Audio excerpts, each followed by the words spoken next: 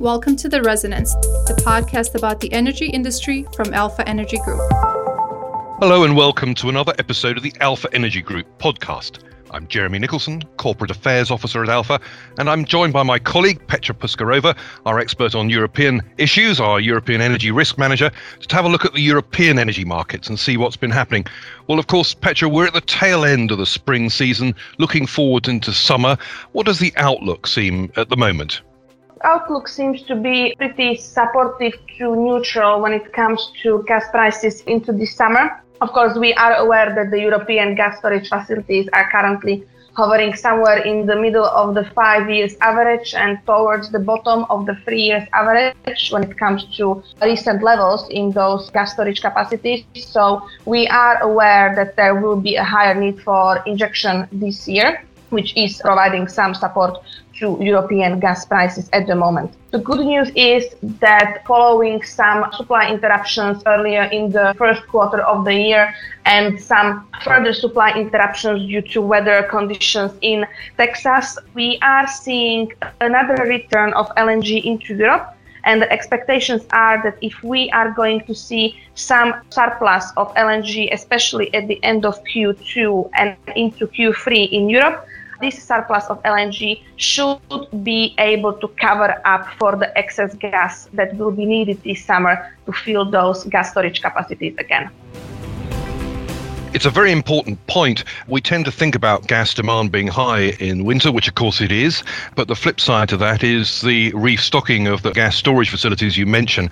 And of course, the parallel issue of maintenance that tends to carry on in the summer. And if there are any issues there, that can have an effect on potentially volatile markets too. But in terms of LNG, I mean, Europe's hugely important, hugely dependent, I should say, on imported LNG supplies. Are things looking reasonably positive there? I remember the last time we spoke, there was a minor issue in the Suez Canal, now thankfully resolved, about a blockage there. But thinking of the wider perspective, is the LNG market looking quite healthy internationally?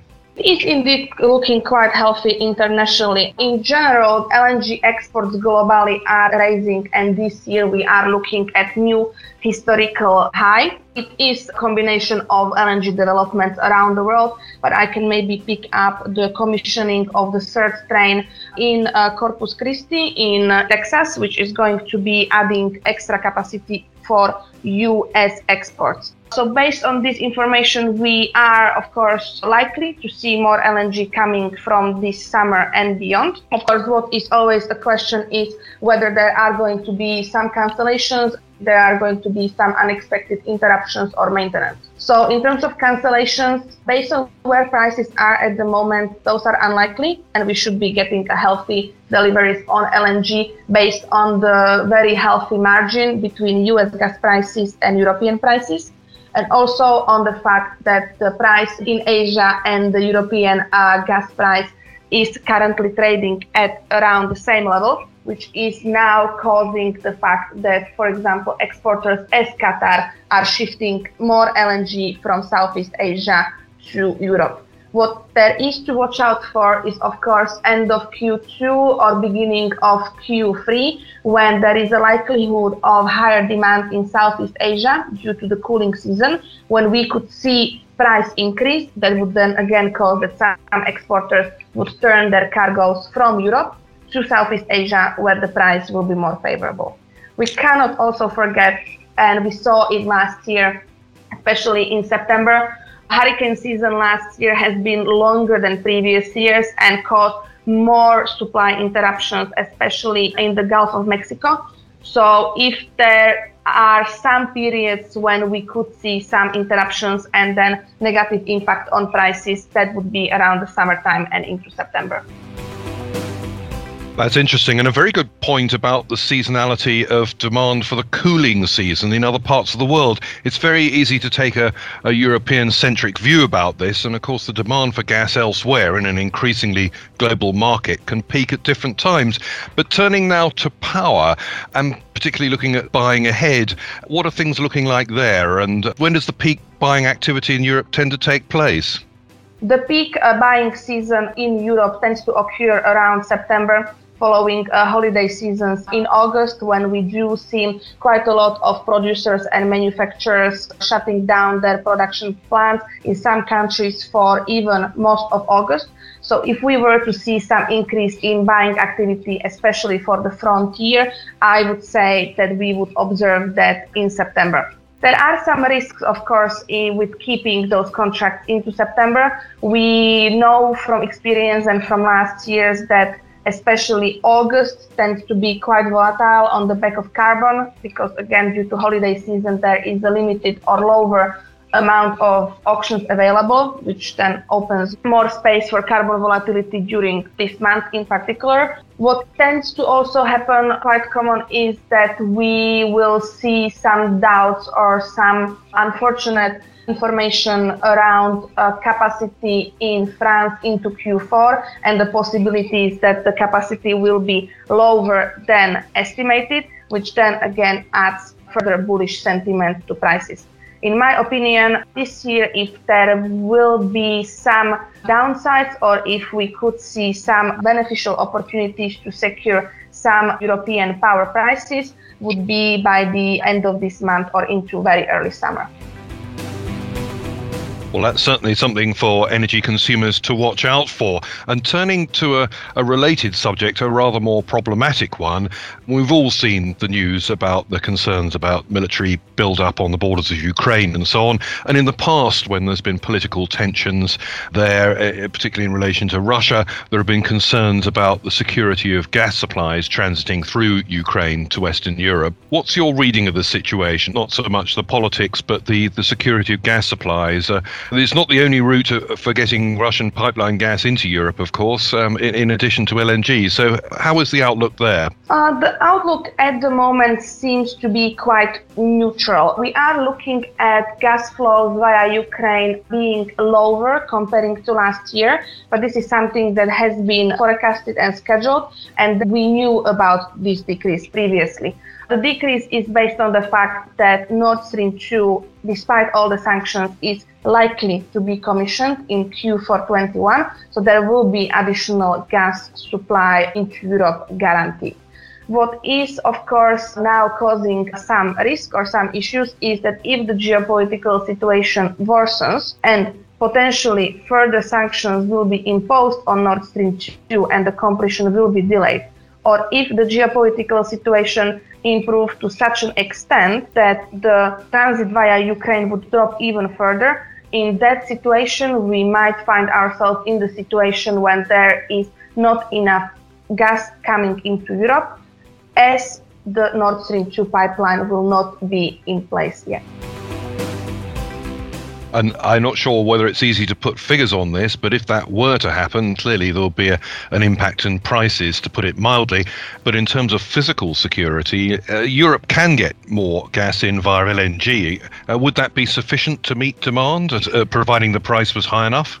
I don't think it would, but there are more ways. While we have been awaiting or monitoring the situation around Nord Stream 2 that seems to be a headline, during 2020 and into 21, there was another pipeline that has been actually commissioned and it's already running at full capacity, and that's Turkstream, that it's operating at capacity at around 35 BCM. Half of that capacity is for Turkey, so for the Turkish domestic market mainly, and the rest goes through the interconnector into Southeast Europe, and it's already currently supplying countries as Bulgaria, Serbia, Bosnia and Herzegovina, and Romania. So to some extent, Ukraine is already being bypassed, and there is security in gas flows. Of course, to get that gas further into Europe, there would have to be further development completed.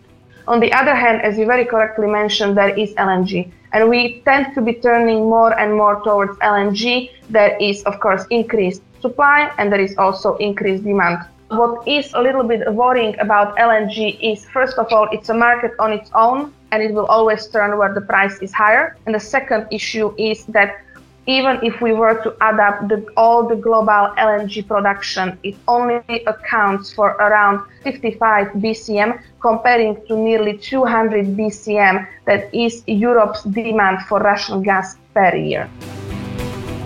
That's a very sobering statistic. And of course, dependence on that gas has actually been rather good from an environmental point of view. It's helped switch away from coal in power generation and facilitate intermittent renewables backed up by gas. And I guess there's some scope there for demand management in power generation, so long as we can switch a little bit back to coal. Not that that's very good news for the environment. But perhaps on a more positive note, or at least a more straightforward one, how are prices looking, short-term indications, and the usual factors that drive them, like weather and renewable production and so on? When it comes to power, it's still possible to find some value in European power prices despite carbon just hitting new historical highs. If we were to look at spikes in power prices that we saw in 2019, especially during Q2, when carbon for the first time tested territories around 30 euros per ton, we still can find, especially few European countries where the carbon sensitivity is lower,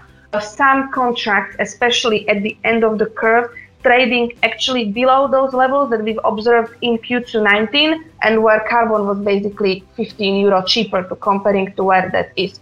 One of those countries, if I was just to pick up, would be Netherlands. So if consumers were to look at calendar 23 or calendar 24 or even beyond, there is value in the backwardation in that curve, and the same contract that cost around 53 or 54 euro in Q2 19 is currently trading still below these levels. Of course, we've got countries where carbon sensitivity is higher. So for example, Germany. In Germany, we are looking at prices just above those peaks in 2019 in second quarter. But again, what needs to be presented or understood is that currently carbon is 15 euros more expensive. So carbon adjusted, those prices are really not that expected. More value, of course, is available at the end of the curve. And if we were to look at it longer terms, I would say that those contracts are currently a buy, as the longer term expectation is for carbon to continue to increase, and that advantage at the end of the curve could easily disappear. That's a really important point. And as you say, the importance of carbon price impact on the power market shouldn't be underestimated. And we might have a common carbon price across Europe, but its impact on the national markets will be different. Well, thank you, Petra, for all that very useful and interesting information. I look forward to catching up with you about European market developments in a fortnight's time. In the meantime, I hope you found that as interesting as I did. And do have a look at our website, alphaenergygroup.com/UK. Have a look at our reports there and join us again for a podcast soon.